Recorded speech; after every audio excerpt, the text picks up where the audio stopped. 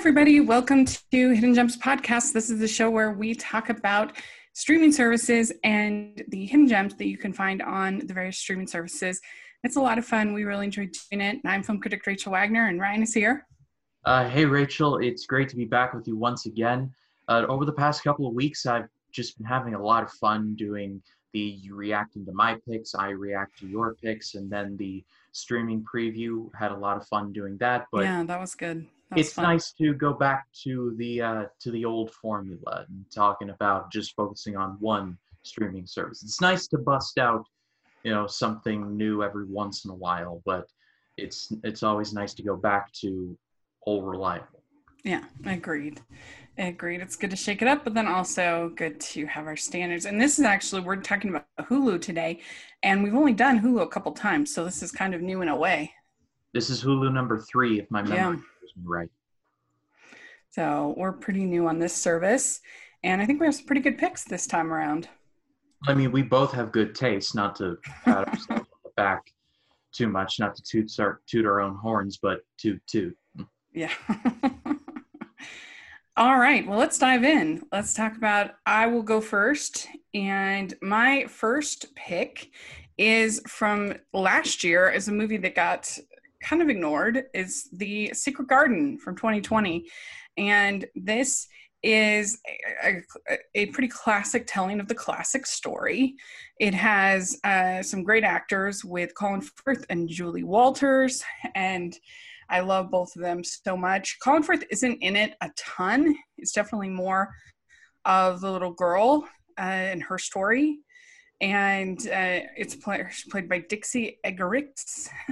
And they definitely play into the whole idea of sort of magic in the garden, and that there's something special there, and that it has kind of magical qualities. And I really love the whole story of Secret Garden. So I was really interested in this, and it kind of reminded me a little bit of Alfonso Cuarón's version of A Little Princess. It's not quite on that level, which is just such a beautiful film, but it was similar in the way that it kind of used storytelling and magic to tell the story. And so I think if you like that film, you'll probably like this. Didn't they make a musical based off of this? Mm-hmm. And I love it. I think it's very underrated, the musical. But the musical is more Archibald's story, probably, than it is Mary's story. And this one is definitely more Mary's story. And I really enjoyed it. And the actors do a really good job of capturing kind of the wonder of childhood and the imagination. But yeah, the musical is great. I highly recommend it. Yeah, this movie came out in 2020, and I'm not a 2020 basher per se, but when it comes to movies being released in 2020, it's kind of like that Mystery Science Theater 3000 clip of space is warped and time is bendable. So movies just kind of float in and out, and then I just realized, like, wait, that came out last year? And then you just have to be like, oh yeah, it kind of did, didn't it? Just one of those movies that got kind of lost in the shuffle. There's a great version of Secret Garden from I think 1993 that is absolutely beautiful with I think it has Vanessa Redgrave in it, in the role that Julie Walters is playing here, and it's great. And I don't know if this is on that level, but I still really enjoyed it. So what is your first pick? So my first pick is a TV show that unfortunately only got one season, because I love the creator of this show, Steven Knight, and I love the main star of this show, Tom Hardy. The show is called Taboo, and it tells the story of a man named James Keziah Delaney, played by Hardy, who returns to his hometown of London to re-inherit his father's shipping business. But his father's shipping business is worth a lot of money, and a lot of interested parties, including rivals and government officials, want to seize it from under him. And Delaney's just not going to do that. This was created by Steven Knight and Tom Hardy themselves. They were both incredibly passionate about this show, and you can definitely see it. This is definitely a very stylized show. It is very dark and it can be very disturbing at times. But I do recommend everyone checking it out, especially if you love the show Peaky Blinders. If you're a big fan of that show, this is literally created by the same guy who created Peaky Blinders. And it's ironic because Tom Hardy is in both Peaky Blinders and in Taboo. So that's a nice little connection there. I And it watched looks, this I I'm watched sorry. this show when it came out originally on FX. And I was just so in love with it. I recorded it and I would watch each episode the night after it premiered. Like that's rare when that happens for me. And when it got canceled, I was just so sad because I wanted a show like this to succeed, but it looks like it didn't, and all parties have moved on to different things. But it's on Hulu now, and I do highly recommend you all check it out. Like I said, it may not be for everyone, but if you can stomach it, then I think you'll really like it. Yeah, it has Jesse Buckley in it, who I adore and love, Oh and yeah, in the cast, and and and then it also has Jonathan Price, who's great. oh yeah, he's a horrible human being in that show. Oh yeah. Yeah, no spoilers, but you will hate him very quickly. Do you know if this is based on a true story or if it's fiction? If it's based on a true story, I'm not aware of it. Hmm. To my knowledge, it is a work of fiction. Cool. Yeah, I love Jessie Buckley. She's amazing. So that's interesting. I never heard of this till you brought it up, which is the fun part about this show. Is you Yeah, get to like I said, it unfortunately got the axe, especially during a pretty tasty cliffhanger for a second season that is probably never going to happen, oh man. which is sad. But Tom Hardy is still rocking out as he usually is, and Stephen Knight is doing cool things as well. So I'm not gonna cry too hard over it. Yeah. Well, my next pick is admittedly a bit of a stretch as far as hidden gems. I get it, but I don't know. I still feel like it's not talked about enough, and it is Bumblebee. It's the what do you say? The not the resurrection, the redemption. That's literally the redemption of the Transformers series. And I really enjoyed it. I didn't enjoy the other Transformers movies, but I really like this one. It is pretty classic as far as the story, with kind of girl meeting this robot slash alien that we've seen in a lot of other stories. It definitely pays homage to E.T. and How to Train Your Dragon. I mean, there's just a bunch of sort of stories like that. But I still really enjoyed it. I thought that it was really well done. It was very sweet. I really liked Haley Steinfeld as the kind of troubled adolescent girl that needs her friend Bumblebee. And I liked John Cena in it. I liked the whole cast. And I don't know, I really thought it was a sweet, heartfelt film. Yeah, I remember watching this movie literally like on one night in December in 2018. I watched Mary Poppins Returns, Aquaman, and this all in one night. And Mm. a lot a lot of that night kind of blurs together for me because it was like I gotta see everything. I gotta Yeah. see everything.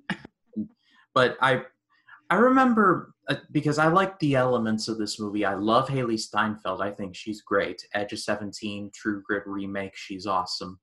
As a pro wrestling fan, I love John Cena. Like he's pretty much fits the role of like the evil like soldier guy, Mhm. like with the chiseled jaw and the flat top and the muscles. Like he pretty much fits that to a T. Like he pretty much got the peacemaker role in the Suicide Squad just for being himself. Just Yeah. hopefully the audience can see it. Well, I think this is a good example of taking a formula and then executing it well. And so everything doesn't have to be like super original to be satisfying. If they take the pieces and they execute it well, then I'm fine with that. And that can be really comforting and really pleasant to watch as something that has that familiar kind of beats that we like in a story. I mean, I think those tropes exist because we like them, and they can be done badly and they can be done well. And I think this is one done well. And Travis Knight had been over at Leica, and he brought, I think, a lot of his talents over to Bumblebee that you didn't see with Michael Bay, and everything is just way more subtle and moving and well done compared to Michael Bay. I mean, Michael Bay would definitely have her in some kind of slinky outfit, and there would definitely be some really annoying humor, awkward humor, and it would be really long, and so you don't have that with this at all. It's not even over 2 hours. So I really, really liked it. I thought it was great. I consider myself a bit of a Michael Bay defender. I like his directing style. I respect a lot of the music video and commercial work he did before his movies. But if people don't like him, I totally get it. And his later Transformers movies are just hard work. Like, I remember one of the first big videos I did for this year was rewatching all the Transformers movies, and wow, it was not fun for like the last half of it, but I made my way through it. Yeah, I mean, and as someone who enjoyed the TV show growing up, it was all very frustrated because I feel like there is a lot of potential there in the storytelling that you could do, but nobody did it until Travis Knight did it, in my opinion, at least. I mean, the first one is tolerable, but I don't know. I don't really like the way that he films women, and I don't really like his sense of humor.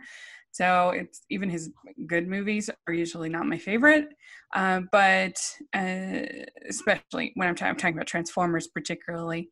But yeah, so this was a breath of fresh air in the world of Transformers, that's for sure.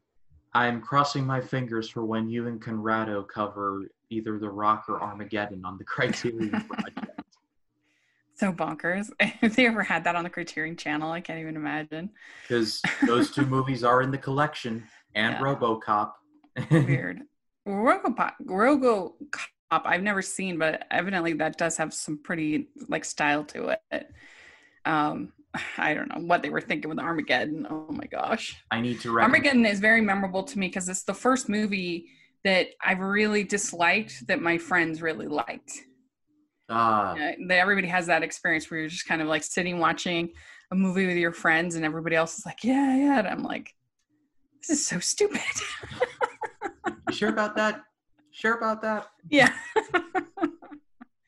So, yeah. Anyway, what do you have next?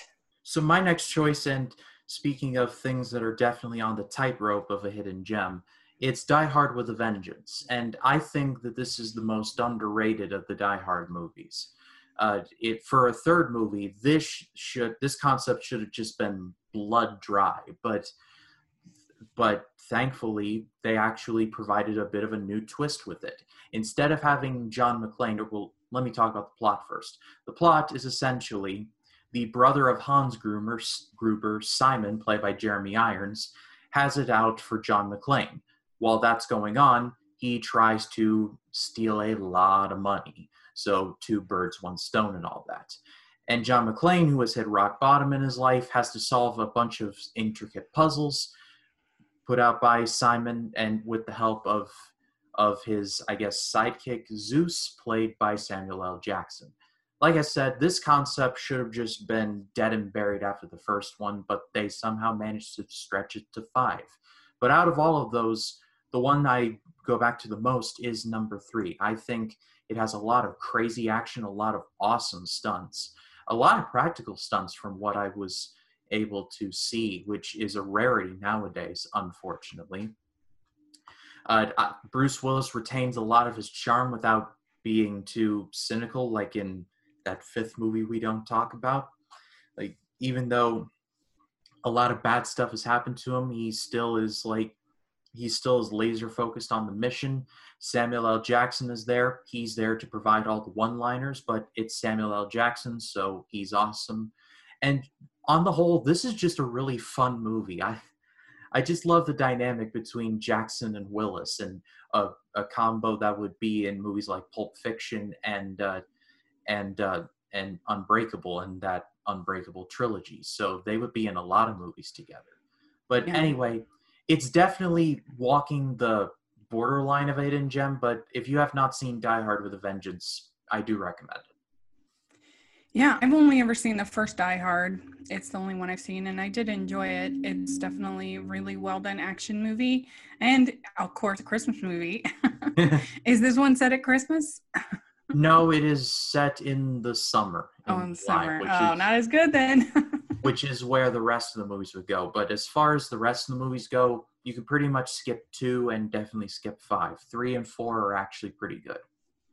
Isn't 4 the one that's PG-13 and made everybody irritated? Ignore that. It's just a bunch of crap. It's honestly, a lot of that stuff is more violent than in the original. Yeah. The original probably gets its R rating more for the language. Yeah. Than anything else. They put the PG-13 on there because they wouldn't allow Bruce Willis to say yippee-ki-yay, mother, you know. Right, yeah. It was just ridiculous. It was my first... What's your vote? Do you think that that's a Christmas movie or not? Die Hard? Original Die Hard. Oh, absolutely. Yes, it is. It takes place on Christmas Eve. There's Christmas decorations everywhere. The first song you hear in the movie is a Christmas song by Run DMC. It's a Christmas movie through and through. Yeah, I mean, I think if a character literally says ho, ho, ho, then you gotta count it. Come on. No, I have a machine gun. Ho, ho, ho. And I think that the way that Alan Rickman plays that part is so brilliant because you really understand his motivations as a character. You really get it, why he's doing what he's doing, and that makes him work so well as a villain. Yeah, he doesn't get carried away either. He's not like a crazy terrorist, or he's like, you know, like, I'm going to destroy everything. Like, he's literally there to get in and get out with as little, like, interruptions as possible. He's a businessman of crime, if such a thing exists. Yeah. All right. Well, my next pick is also violent, but it's animated violence. We're talking about Akira as my next pick, and this is certainly very well known in the world of animation / anime. Everybody knows about Akira. It's a classic, but I think in maybe the regular world, maybe it's more of a hidden gem if you're talking to people. But I have it in my top 50 animated films countdown, cheap plug, as you like to say. Akira in there. It's such a visceral experience. The plot is kind of all over the place a little bit, so you kind of have to just sort of appreciate it for what it is. And it's got just the most incredible sound design, incredible animation. And it's basically about this dystopian world of Neo Tokyo and this band of this gang, when I say band, gang, that is trying to fight against this this cover-up by the government. And there's all kinds of crazy fantasies, and when they get under the medicine of this government conspiracy, and they end up at one point seeing a giant teddy bear, and there's all kinds of craziness. It's a crazy movie, but I just really like it. I think it's really well done, and it's just such an experience to watch. The animation is so beautiful, and the sound design is so visceral. It's if you ever get a chance to see it in a theater, I highly recommend it. Yeah, I remember, cheap plug, I remember watching this for my I Finally Watched series for like this was the first one in like a really long time. This was the reboot for the series. It was a movie that I wanted to watch for the longest time, and when I finally did, it was like that scene in Spaceballs where the ship goes ludicrous speed and they go plaid, and Barf goes, "What the hell was that?" Like, that was my exact reaction after Akira finished. I was like, what did I just watch? But I have a lot of respect for it. I like you said, the animation is gorgeous. Especially watch this on Blu-ray or 4K if you can afford it, because it is literally just like, I get why the like future funk and like steampunk and all of this got steam. It's because of this movie. Like, you can see the inspiration for this in just a lot of stuff. Yeah, oh yeah, definitely. And it's one that you can appreciate new things every time you watch it, because it is so kind of crazy. that you the first time you're just sort of overwhelmed, and then the second time you notice some more things, and then you keep growing on it. And to me, this is the kind of, I guess, if I was going to pick sci-fi, this is the kind that I would prefer over the like super, super slow and tedious variety. I would rather have something that's like kind of crazy and manic over something that's like, and I walked along I'm like, oh my gosh. And so like, I would say that to me, a live action comparable would be like The Fifth Element with its kind of manic craziness. Oh yeah. It's kind of similar to this, I would say. Yeah, absolutely. This is a movie that should be studied in like film theory or cinema studies classes, Mm-hmm. because this could be taken in like 1,000 different directions in terms of interpretation, and the answer would more often be yes. Yeah. Whatever it is, yes. Yeah, I mean, Akira and Ghost in the Shell both were so influential on so many films after it that it's worth seeing both just for that alone. But I would prefer Akira over Ghost in the Shell because the Akira has more my style pacing. So, but yeah, it's a really good film. People should check it out. All right, what do you have next? So my next choice is going from late 80s anime to 2010s spy thrillers. I'm going to be talking about Salt. This was directed by Philip Noyce, and it was written by the guy who also wrote Equilibrium, a very underrated movie starring Christian Bale. It tells the story of a woman named Evelyn Salt, played by Angelina Jolie. She's a CIA agent. She is very good at her job. However, as she is working on uncovering a Russian conspiracy, they bring in a Russian agent who is asked, who is the mole in our agency? And the guy says her name is Evelyn Salt. And she's like, my name is Evelyn Salt. And so the movie is just one big cat and mouse game of her trying to figure out if she's a Russian, meanwhile running from the people who she called her friends. This is a movie that definitely fell under the radar, especially in 2010. But when I watched it, I just thought it was really good. It was really entertaining. Angelina Jolie is can be pretty good. I love her in Lara Croft Tomb Raider and in a bunch of other movies, and she's really good here. She actually puts her working boots on and does some of her own stunts, which looked really cool. There's a pretty entertaining foot chase near about the middle of the movie. You'll know it when you see it. And then Liev Schreiber is in it, and there's something about Liev Schreiber's voice that I just love. That's why he's so awesome in so many HBO documentaries. Like, you get Liev Schreiber in there, and he just adds like an umami flavor that just makes everything taste so much better. And then you have Chiwetel Ejiofor, who's been in the MCU and a bunch of other movies that I can name. He's really good in here as well. It's not the greatest spy movie ever, but it is very entertaining with a very intriguing mystery and a very fascinating premise. I do recommend it if you haven't seen it. Yeah, I haven't seen it. I remember seeing the trailers and stuff, and then it just kind of disappeared, and I never watched it. But that's good to hear that it's worth a watch.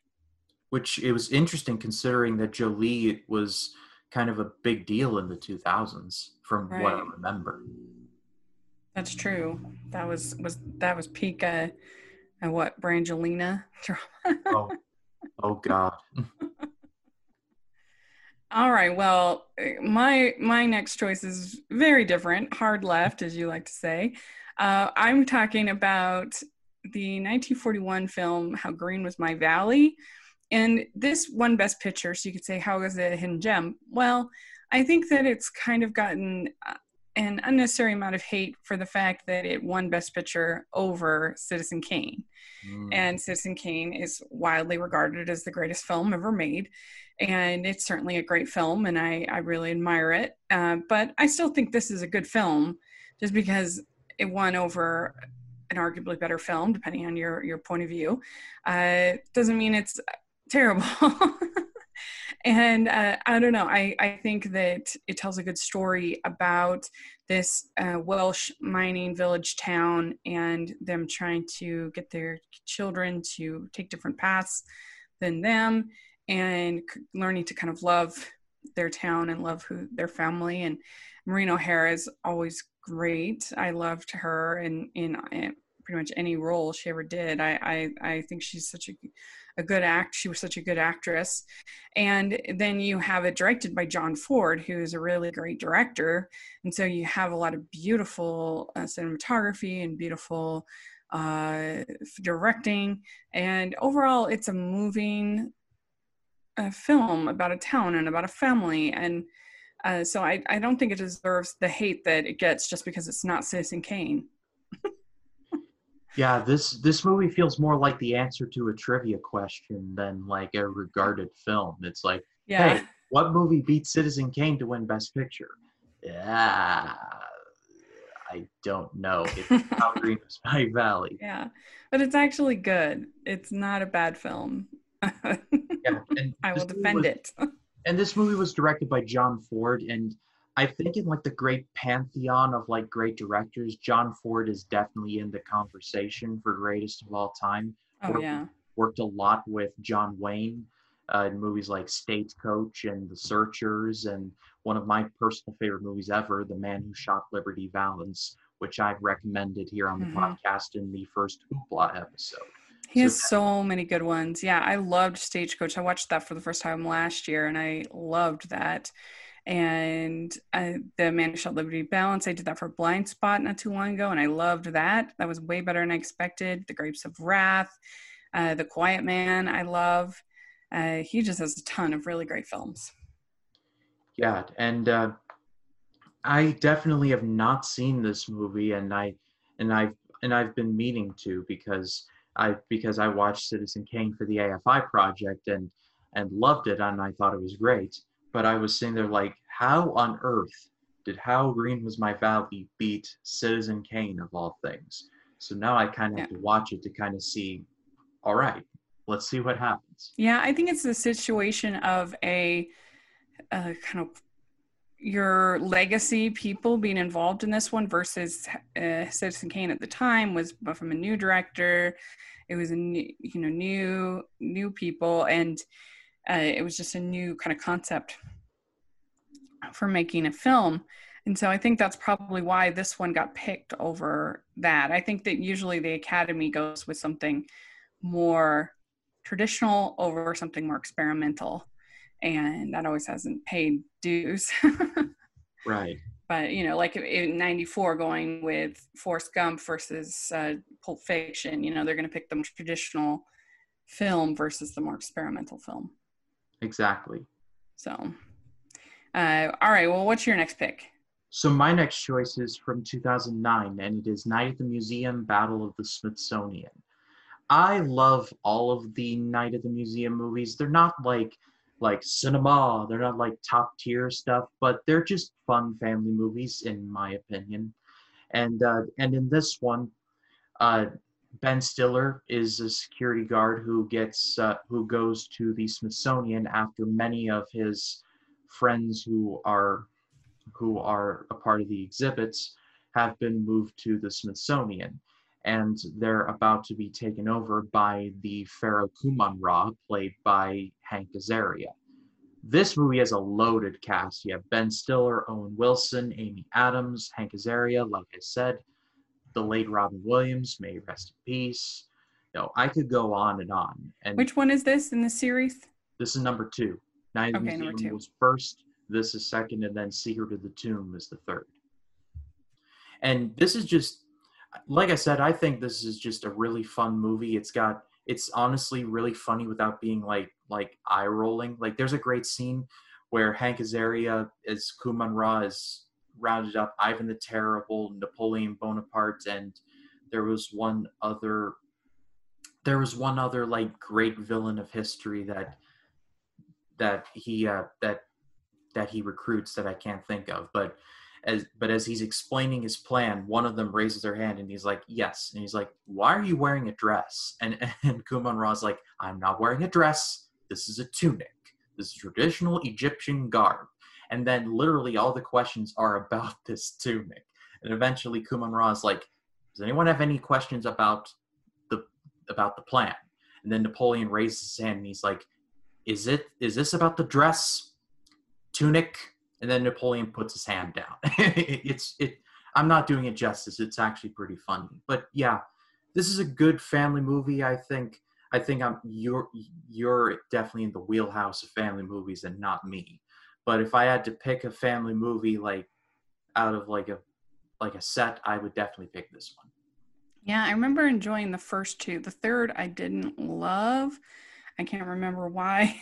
I remember not thinking it was as good as the others. I don't remember, but yeah, they're harmless, fun little family movies. They're not gonna, win any awards or anything, but I think they're enjoyable and yeah, great cast. You can't go wrong. Yeah. With that cast and special effects and everything like that. So good choice. Well, my last choice is also a fun family film, and it's from our old dearly departed friends at Blue Sky, and it is, what's that? Rest in peace. Oh, I know. And it is Rio, and there's two Rio films. The second one is not good. The first one is good. And it is about this macaw named Blue, who is got kind of a privileged life in Minnesota, domesticated, and he ends up getting taken, lost, whatever, when she goes to Rio, and he has to figure out a way to make it on his own. But then there's also a female macaw voiced by Anne Hathaway. The Blue is voiced by Jesse Eisenberg. And they have all kinds of adventures in Rio. And it's just a fun movie. It's got some fun musical sequences. The animation is very beautiful. And I think that it's worth a watch. I primarily remember this for the trailer when Rio's trying to fly for the first time, and he and Anne Hathaway just like crash into each other for several times. Then they land on the beach, and the bird voiced by George Lopez is like, "You did not feel it in here," and Anne Hathaway just is like, "You think?" I saw that trailer so many times; it's like burned into my brain. Well, it has just an incredible cast: Leslie Mann, Jane Lynch, will.i.am, Wanda Sykes, Jamie Foxx, Jermaine Clement. I mean, just huge. So Jermaine Clement is the villain of the story, and he's really good at that. He plays a lot of villains, so that does sound right. Mm-hmm. Yeah, like in Moana. So I think it's cute. I enjoy it. And I really love the animation. I think it is beautiful. The colors and the music, this kind of samba inspired music from Rio is really fun. So what is your last pick? So my last choice is from 2008, and it is The Forbidden Kingdom. I could pretty much just say Jackie Chan and Jet Li in one movie together and then just leave it at that. And I guess I'll leave it at that but I'll say like a couple more things. This movie has a plot about like trying to free this one character called the Monkey King, who is set to set free this realm that has been imprisoned. And that's pretty much all you need to know about the plot. The draw of this movie is Jackie Chan and Jet Li. We both know who they are. Just go to town on each other in several just amazingly staged fights. I mean, Jackie Chan, again, I could go down like a long list of his accolades. Police Story, the Rush Hour movies. Like he's just amazing in his like stunt work and his physical comedy. And Jet Li is awesome as well in many other movies as well.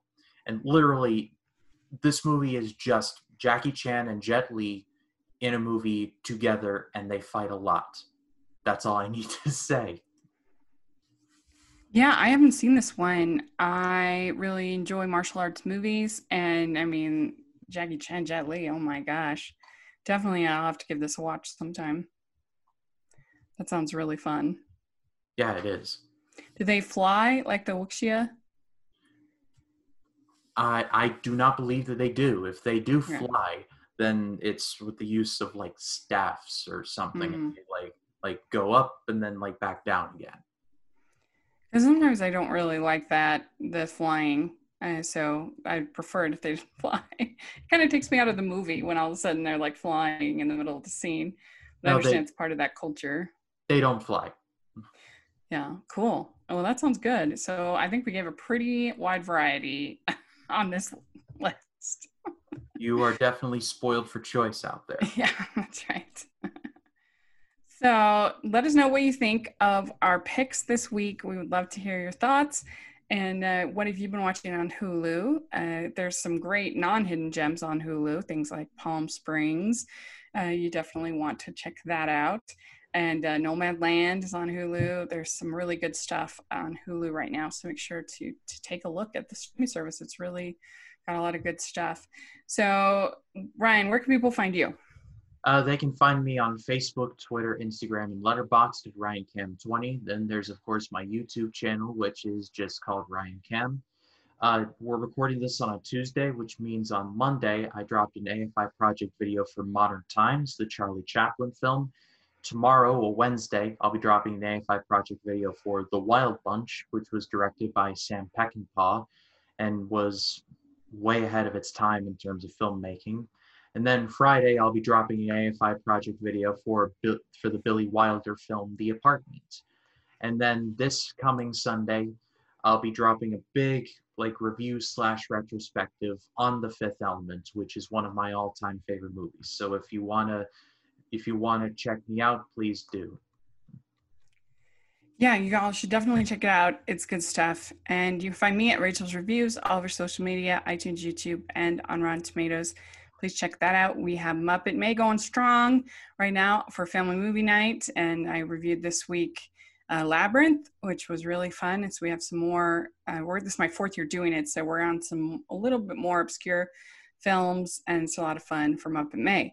And then also this week, I had my latest episode of Female Film Critics Speak Out, which is always so much fun. So make sure to check that out. And make sure you're also following the Hallmarkies podcast. We have lots of fun stuff going on over there. And thanks so much, everybody. And we'll talk to you all later. Bye. Bye.